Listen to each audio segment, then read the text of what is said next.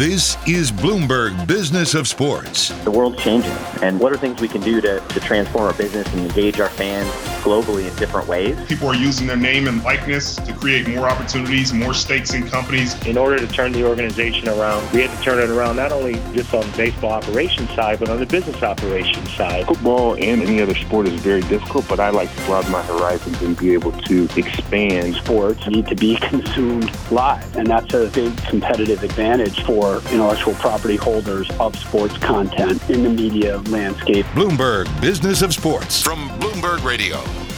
Hi, everyone. I'm Jason Kelly. And I'm Mike Lynch. And I'm Michael Barr. Over the next hour, we will explore the big money issues in the world of sports and talk to some of the biggest players in the industry. Talk about big players and big money issues. Guys, let's talk a little bit about what's been going on in the world of sports and business.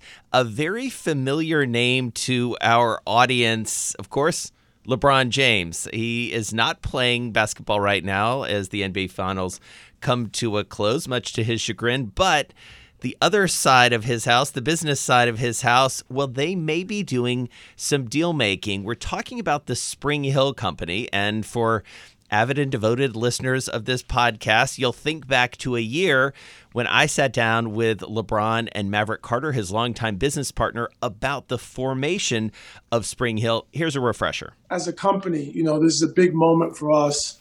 We worked very hard over the last 4.5 to 5 years, really building and shaping our company. And now we bring it to this moment.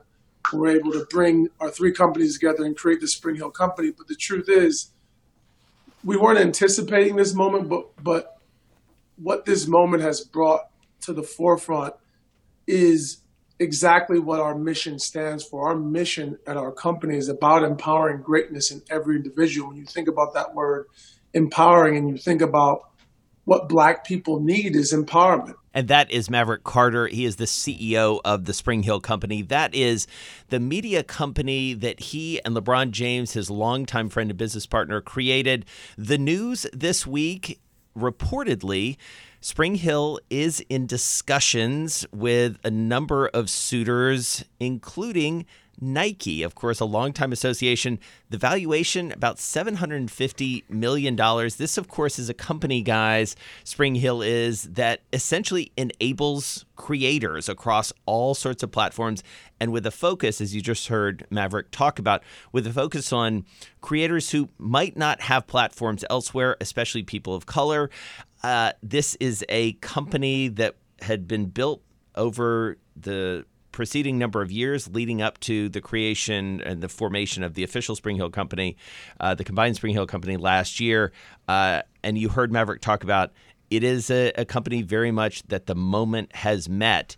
And a lot of demand out there, Lynchy, for this type of content, so you can see why people are circling around Spring Hill. Well, there we have the shop out on HBO. Space Jam is just about to be released, the sequel to Space Jam.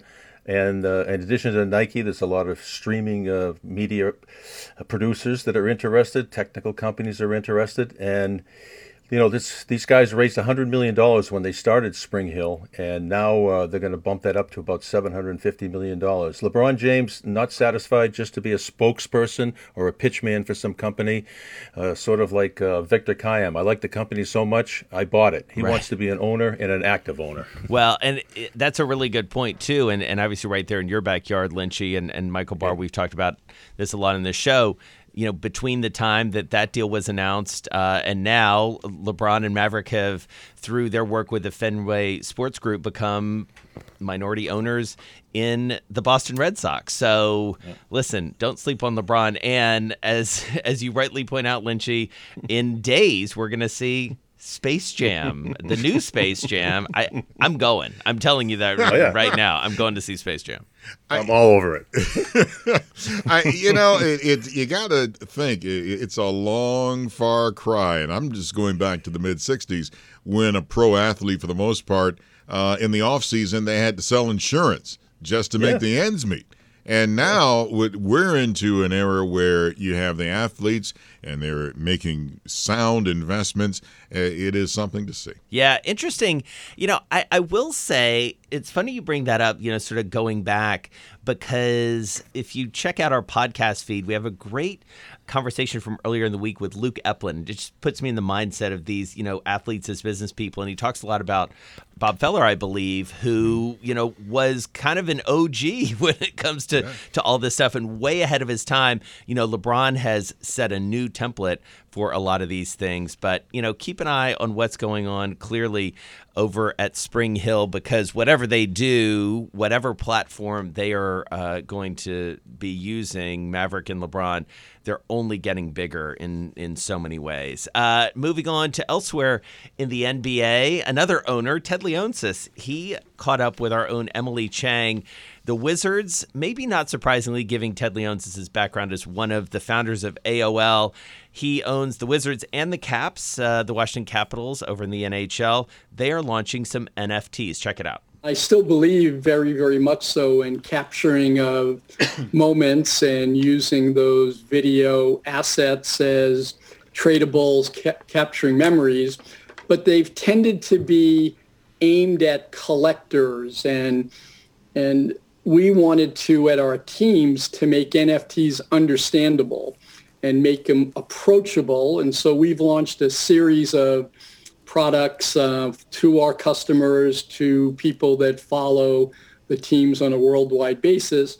Some of them are free, some of them are priced very, very low. And the whole idea was to get people to trial it, to experiment, to understand what NFTs are about. And it's really, how can you create memories and create currency so that your fans have a more digitized, more engaged experience. I love that notion, hearing from Ted Leonsis there, the owner of the Washington Capitals and the Washington Wizards, co-founder of AOL, of course, talking about memories and currency, Lynchy. I mean, I feel like those are two words that are very resonant when you think about the business of sports and sort of feathering in the cultural, social, and almost emotional importance of sports. They're launching it with a pretty clever little program, a scavenger hunt, where the starting five is the pitch here at the starting five collection. And their prices range anywhere from $49 to $299. But 500 lucky people are going to have something airdropped into their crypto wallet if they follow these clues and go around the greater Washington, D.C. area. And I think it's kind of cool because, it gives the fans a little like, hey, I own a piece of this franchise right now. You could walk to tell your buddies at work, hey, you know what, I've got an NFT right here, and, I own a piece of the Wizards and the Caps. There you go. NFTs, you're all over it, right, Barr? Oh, yes, I am. Now, unfortunately, old man Barr, because he's stupid, because I took a quick glance at the headline, Wizards reveal 4 DMV locations. What, Department of Motor Vehicles? What, they're going there? What the heck is that? And then as I started reading the story, I'm like, yeah, that is pretty clever how they'll do it. They're going to have a lot of fun. And I can see a lot of people picking up on this. And like you said, Lynchy and Jason, to own a share of it, that's going to be kind of cool. Listener, DMV stands for D.C., Maryland, and Virginia. Yes. He went to Georgetown. I went to Georgetown. I know what that means. Yeah, exactly. I'm familiar with inside the Beltway. Well, way outside the Beltway, going overseas, guys. All eyes next week go to Tokyo.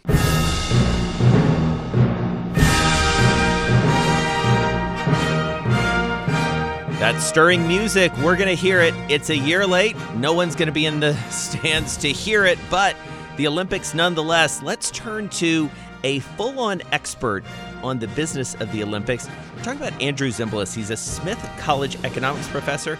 He's the author of the book Circus Maximus, the economic gamble behind hosting the Olympics and the World Cup. So, Professor, let's start there if we can. I mean, this is an Olympics like none other. It's a year late. No one's really going to be watching it in person. What does that ultimately mean for the economics of these games? Well, I think it's widely recognized that this is a unique experience. Games have never been postponed before. They've been canceled during the World Wars, but not postponed. And the postponement cost the Tokyo Organizing Committee about $3 billion.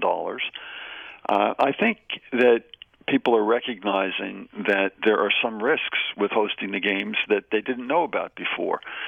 So Tokyo doesn't have cancellation insurance. I think hosts going forward will purchase cancellation insurance. Of course, that will add to the massive costs that already exist. But look, the IOC, the International Olympic Committee, has been suffering a decline in its reputation and its shine for the last 15 or 20 years. Fewer and fewer cities are willing to host. Costs have been exploding. There have been environmental and social disruptions connected to hosting the games. And this is just one more instance of bad publicity. It's bad publicity for Tokyo and Japan. It's bad publicity for the IOC. There's been a lot of dithering by the IOC and by Tokyo about whether first to postpone the games or not, and then whether to have them or not, and then whether to allow visitors to come to the country to watch them, and that was decided against. And then they were thinking about having 50% capacity, but all of Japanese residents, and that's been decided against. One of the costs involved here that nobody's really talking about or recognizing is that if the Japanese government has put in place its emergency for the country right now, because they're hosting the games and because they're concerned about spreading the virus and bad publicity that would come if it served as a super spreader event, if that's why they have a state of emergency, well, the cost of the games then escalates enormously, because the state of emergency means for the next month that in Tokyo and other major areas in Japan, there's not going to be open restaurants. There's not going to be open bars. There's not going to be open entertainment venues. All of that will hurt the economy much, much more than the initial increase of $3 billion to postpone the games. The overall costs, incidentally, are up in the neighborhood of $35 billion, according to various Japanese audit reports, government audit reports. And if the Japanese are lucky, they'll pull in, or the Tokyo Organizing Committee will pull in about $4.5 billion from the 17 days of hosting, primarily from international television and sponsorship and domestic sponsorship revenues. But if on the one hand you've got $4.5 billion of revenue, and on the other hand you've got $35 billion of costs, not many economists will tell you that's a good investment. Well, speaking of sponsors, they're not getting any bang for their buck. They put all this money into the Olympics, and because now that you're not going to have any local fans coming to the games, or any fans for the most part for that matter, all that money that they put into it, it seems like now it's almost a waste. Can you comment on that? Yeah, I think that's right. Look, I mean, when corporate sponsors get on the back of sports leagues, sports teams, sporting events, they do it to burnish their reputations. They do it to be associated with something that people have positive images about. And it's very hard to have a positive image connected to the Tokyo Games that are coming next week. So the corporations are spending tens of millions of dollars in their sponsorship programs with the IOC or with the Japanese Organizing Committee. And they're not only not getting something positive, they're probably getting some negative images and public relations from it. So, yeah, I think that corporations going forward will be much more cautious about the games. And I think, frankly, that the Olympics needs a lot of reform. And one of the major vehicles to make that reform come to pass will be corporate sponsors, because the fans out there, we're scattered. The fans for the Olympics are scattered amongst the 7 billion people around the world. We're not going to be cohesive as an organizing group to pressure the Olympics, but I think the IOC and the various Olympic hosts are very dependent on corporate sponsorship, and corporations can step out, just like they're stepping out and talking out now about the voter suppression issues in the United States. They can step out around this and say, look, our money isn't going to be forthcoming anymore unless you guys clean up your act. When was the last time an Olympic Games came in at or under budget? Well, that question is much more complicated than you might think, because there are many budgets with regard to hosting the games. There's the budgets that's put out by the host city or the organizing committee, and that budget includes only the operating costs for the 17 days of the games, plus some temporary venues to get installed for the games. But then there's a larger budget that also includes the Olympic sporting venues and the Olympic Village and the International Media Center. And when you add those things in, then you're adding probably more than double the cost of the operating budget. And then there's another budget, and that budget is the infrastructure budget. So you've got to do a lot of work on transportation infrastructure. Sometimes it's things like the trains, or it could be roadways. It could be exit and entrance ramps onto highways. It could be parking lots. There's also an infrastructure budget connected to telecommunications and hospitality. So when you put all that together, you're looking at, in the case of Japan, as I said, $35 billion or more. But if you're just looking at the operating budget, which is the budget that's published by the organizing committee for the games in each host city, then many of the cities report that they come in with a balanced budget. I think realistically, though, when you add up all of the costs that I referred to, probably the last city to actually come in on budget and at least break even overall for the games was Los Angeles in 1984. Wow. So it has been that long since this has really been a going concern, as they say? I think, what happened with Los Angeles succeeded disastrous Olympic Games from a PR and financial point of view in Mexico, in Munich, and in Montreal.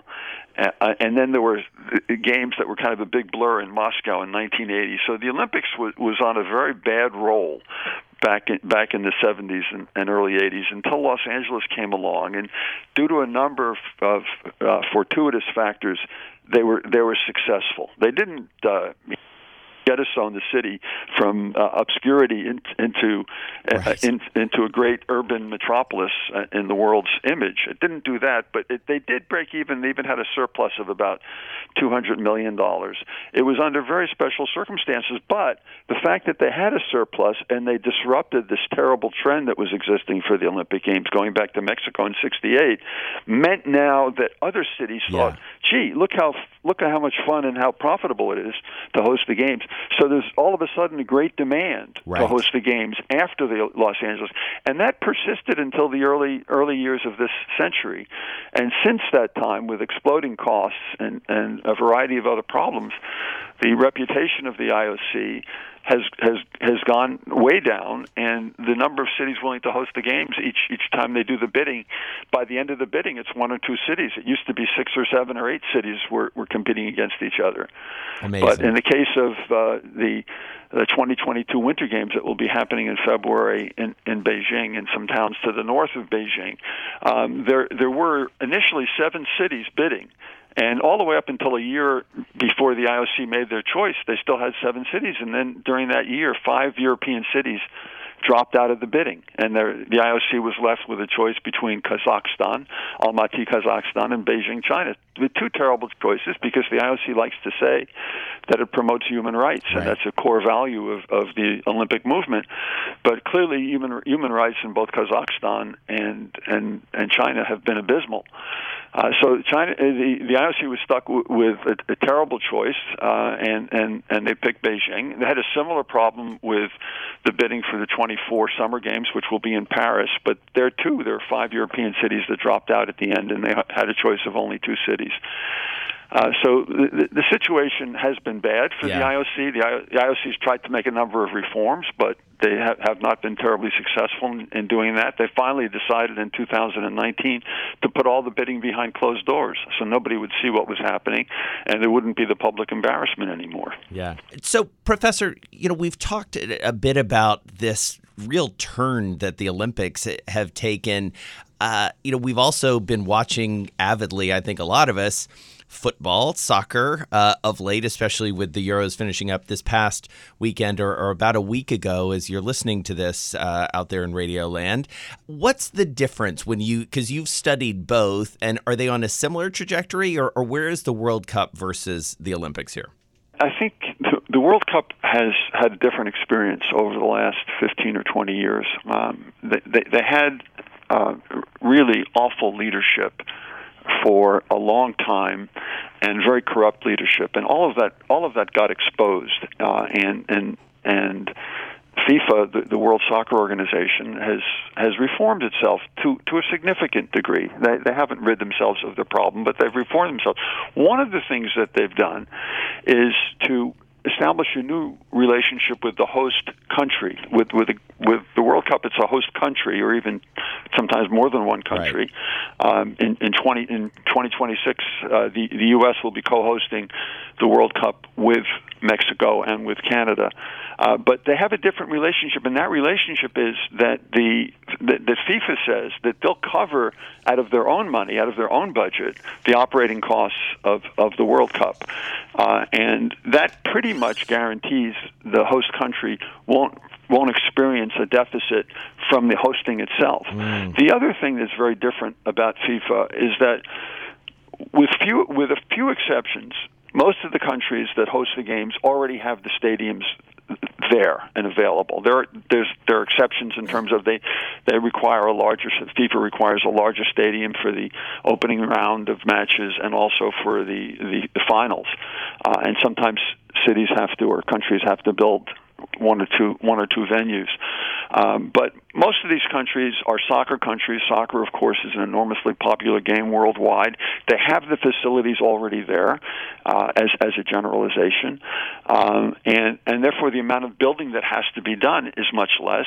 And also because the World Cup is spread out over a month and over a whole country, it doesn't all happen in a concentrated 17 days in one city. The logistical problems and the security problems are diminished and less costly.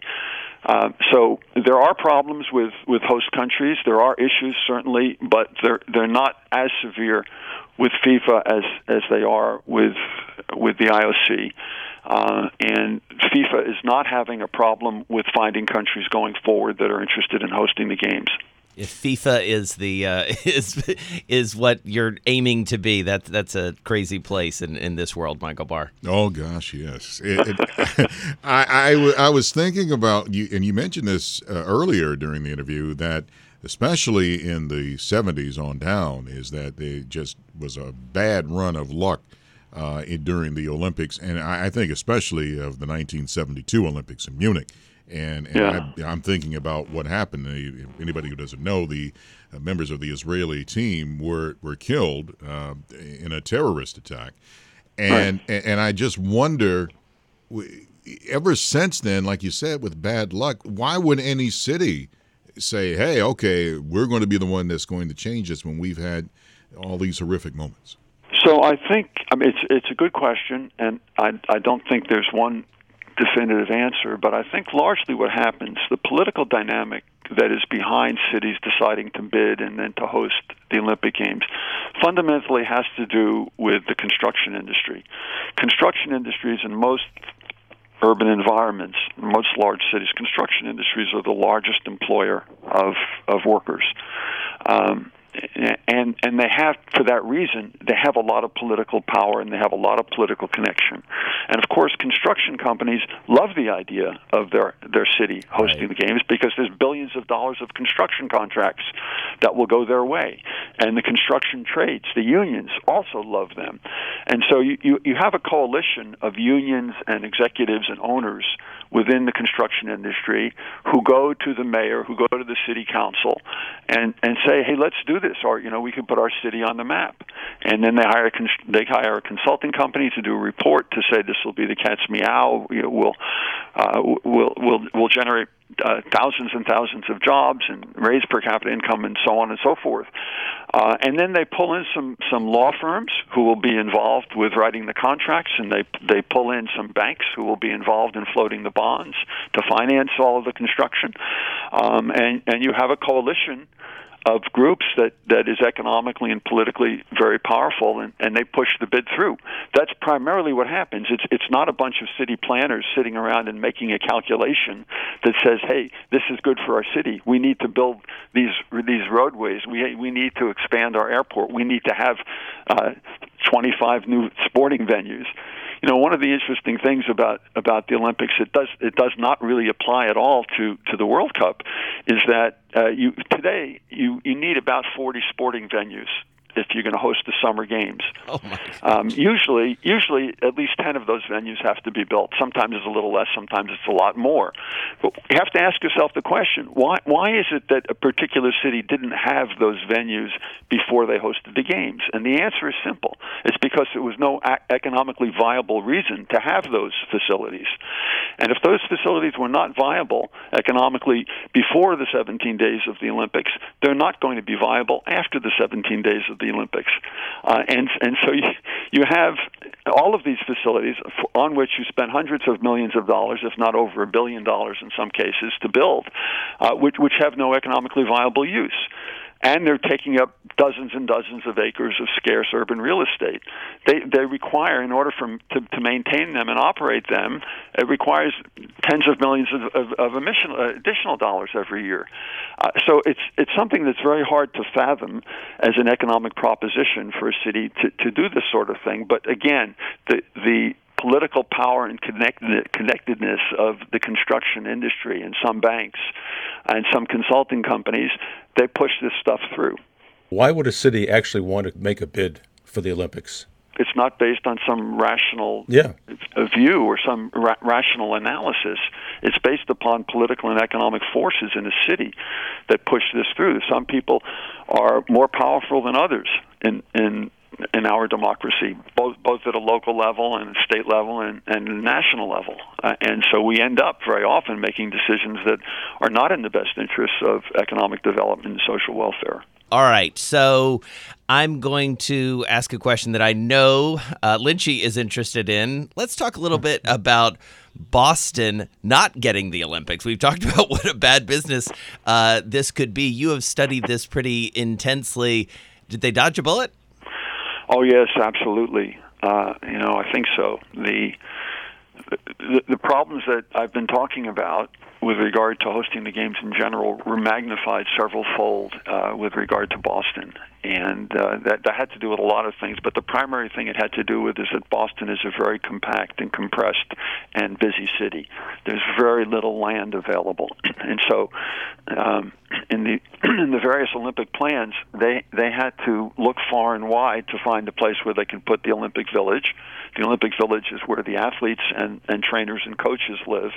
It's supposed to host, to be able to home about 16,000 individuals. So you have to build a village to do that, because they need not only rooms, but they also need rooms to live in, but they also need restaurants, and they need entertainment venues, and they need training facilities and tracks, and they need polyclinics for physical problems and health problems.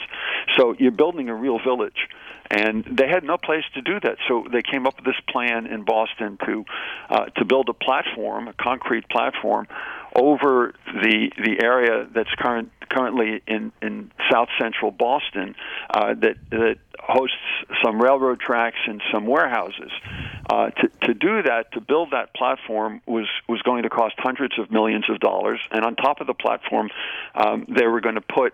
And actually, this platform I'm talking about now was going to be the Olympic Stadium, because they didn't have any stadium to use. The largest stadium that was around to use would have been in Foxborough, but that's too far removed from where the Olympians would be. So that's how they were going to handle the problem of not having enough land for the Olympic Stadium. With regard to the Olympic Village, they went to the University of Massachusetts in Boston and found some land where they thought that they could build the Olympic Village facilities. The problem there is that they didn't have any construction company that was willing to, or developer who was willing to do all of that, and so they started throwing out larger and larger subsidies, situations where they say, we'll get you the land for free, we'll get it for you for below cost, we'll do all of the infrastructural investment around that, you won't have to pay taxes for 15 or 20 years, and it goes on and on. So because of the shortage of available land, the plans that the amount of land that they needed, which was over 1,000 acres to host the games, wasn't available, and they had to sort of push things aside. Now, in other countries, like in Brazil, when they hosted the games in 2016, they also had a problem with land availability, not nearly as severe as Boston's, but they had that problem. So what did they do in Rio? Well, they evicted 77,000 people out of their homes in the favelas, in the shanty towns. You can't do that as easily in Boston because it's a long-established, more vibrant democracy. You can't do that. So they had to concoct these other plans that ended up escalating the costs of the games enormously. So that was, I think, the main thing that was going on in the preparation of the Boston Games. But in order to do things like this, and in order to not get the population agitated that they were doing the wrong thing and making the city too congested, they had to do a lot of things undercover.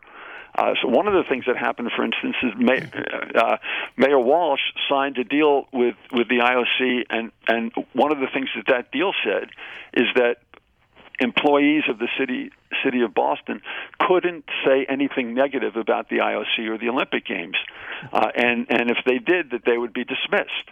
Now, we're supposed to have, I think, we're still supposed to have freedom of speech in the United States, including in Boston.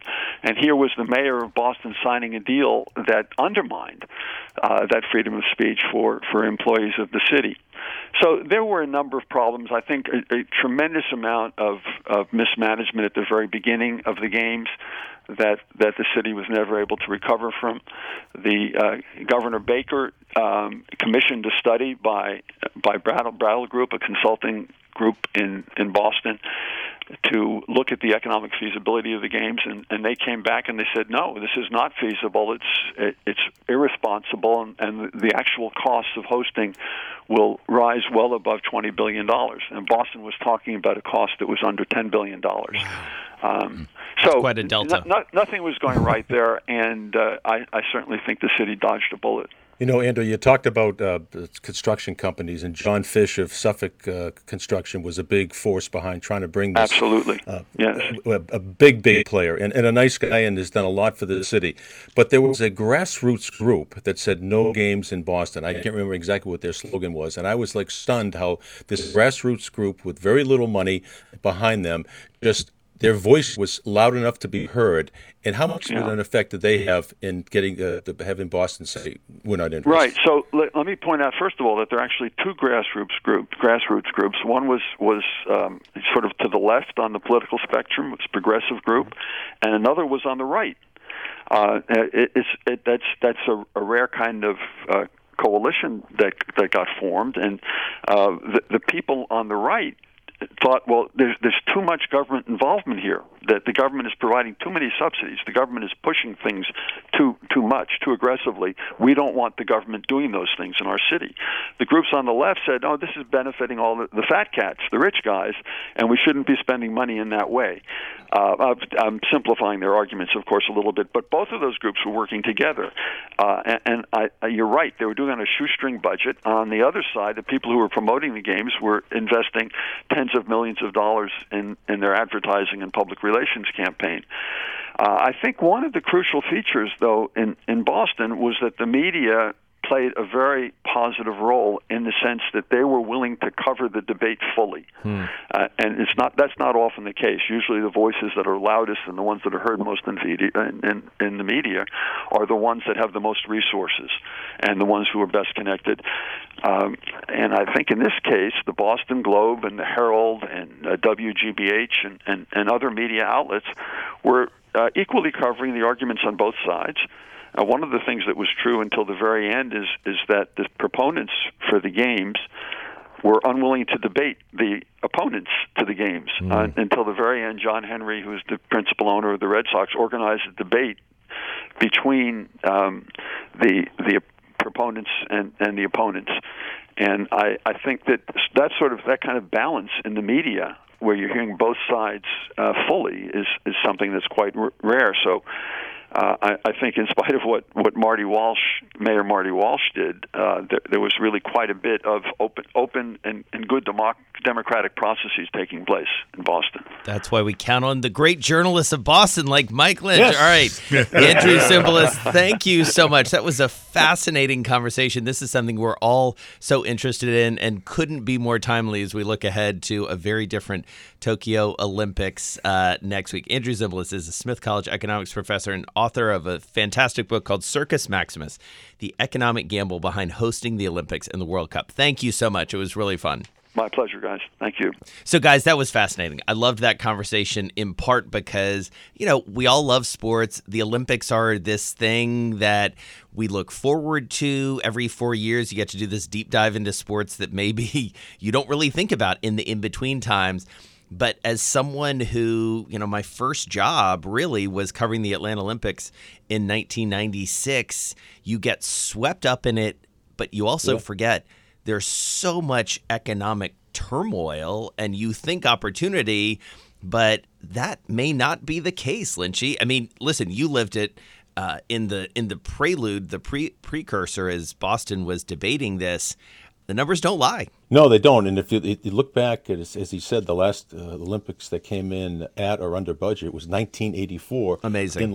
In Los Angeles. And some could make the argument that they have to go back to Rome in 1960, where it came in under budget. I remember when this idea was floated around in Boston, and people were saying, we don't care. Well, it will raise the stature of the city of Boston. Well, we feel pretty good about ourselves already. We don't need the Olympics. We don't want the traffic. And what about the white elephants after the Olympic ends? You can look at all these cities that have hosted the Olympics, and some of these venues now are in decay. They're rotted, they're ignored, they're vacant, and who pays for the upkeep, and all kinds of other issues. What he didn't even get on with taxes, who pays for security, and it's a nice short-term 3 weeks, but it's a major disruption to a city that really doesn't need the attention. Yeah.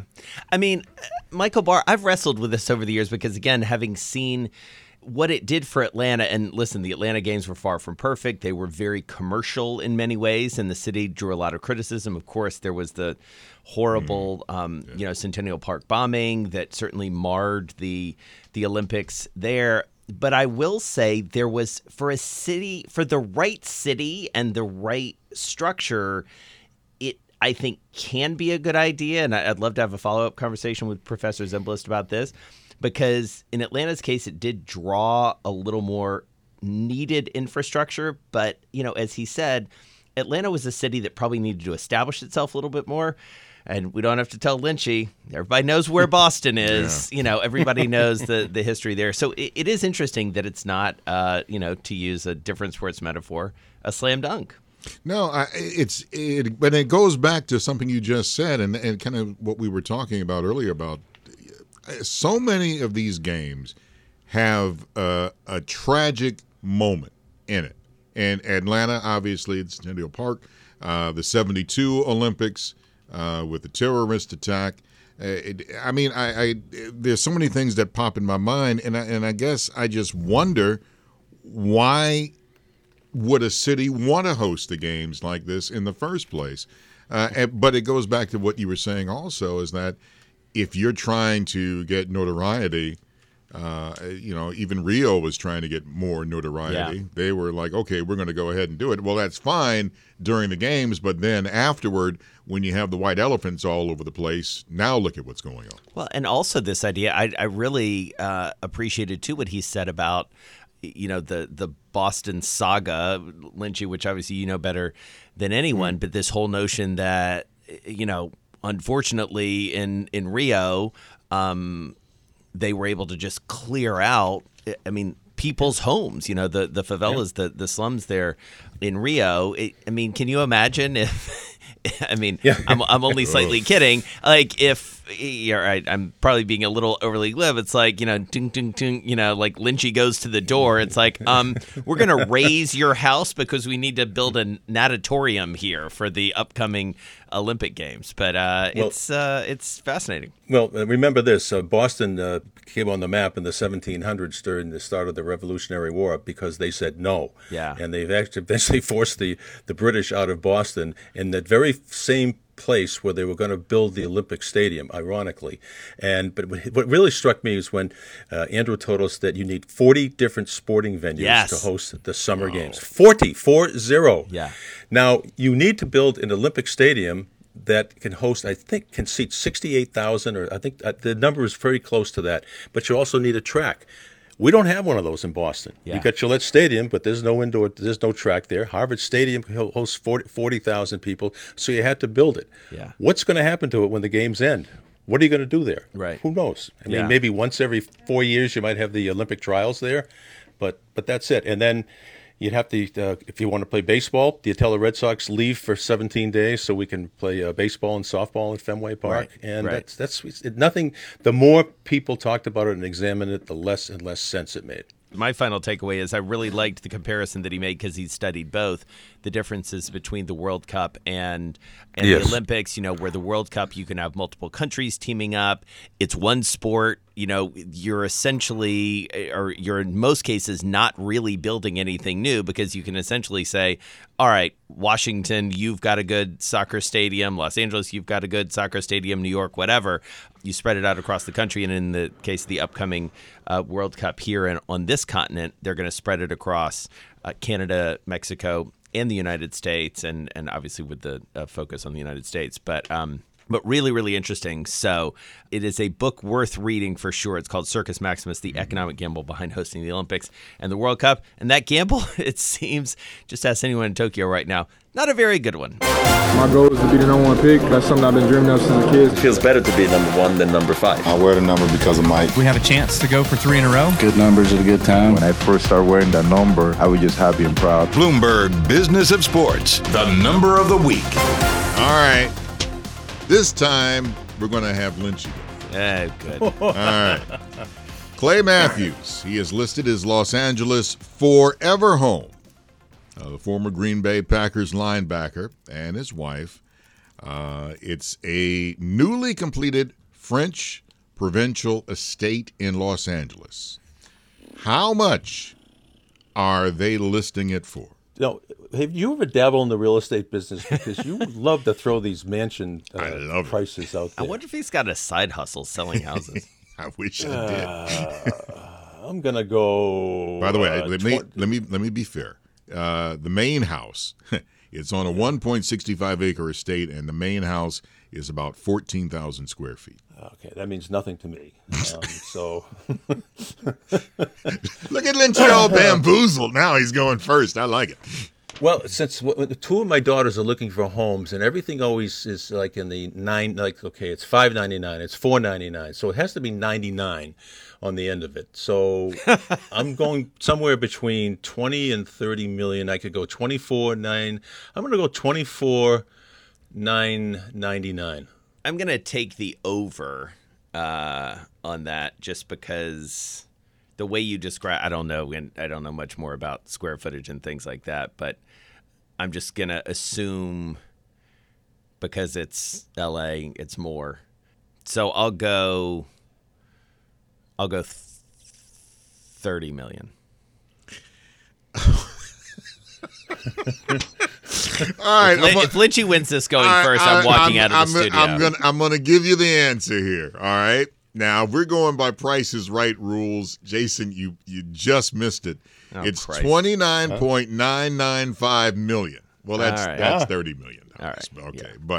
But you kind of overbid. Yeah, all right. Like, so I'm standing there with the womp womp. No, but you're there. You're Yeah. there. I got to give it to you on that one, man. I was just great to hear Lynchy, man, all discombobulated. It's like I'm going first. The other story I was going to do was the one about Scottie Pippen. He is opening up his Illinois home as an Airbnb.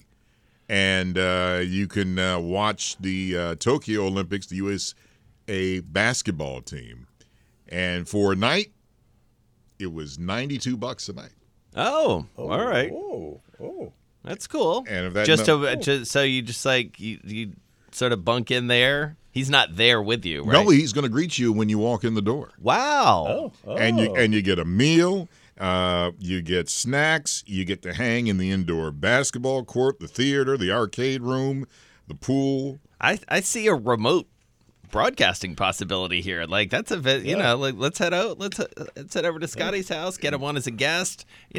I'll pay for the house. Yeah, we could watch The Godfather. Exactly. There. Can you pick great. up some chips? Yeah, I'll Lynch get will some bring Doritos. The beer. Lynch will bring import some Sam Adams from Boston. It'll be good. Sure. It'll be good. Perfect. All right, you've been listening to Bloomberg Business of Sports. We're here each and every week for you at the same time, plus online wherever you get your podcast. Those drop on Mondays, Wednesdays, and Thursdays. Looking forward to a very different Olympics, but Olympics nonetheless. You just hear the music, and it just, makes you feel good about sports. I'm Jason Kelly. Find me on Twitter at Jason Kelly News. And I'm Mike Lynch, still trying to figure out if I won or lost number of the week. I have not been officially notified. Always a winner. The judges are going over this. You can find a confused Lynchy at Lynchy WCDV. And I'm Michael Barr on Twitter at Big Bar Sports. You're listening to Bloomberg Business of Sports, Bloomberg Radio, around the world.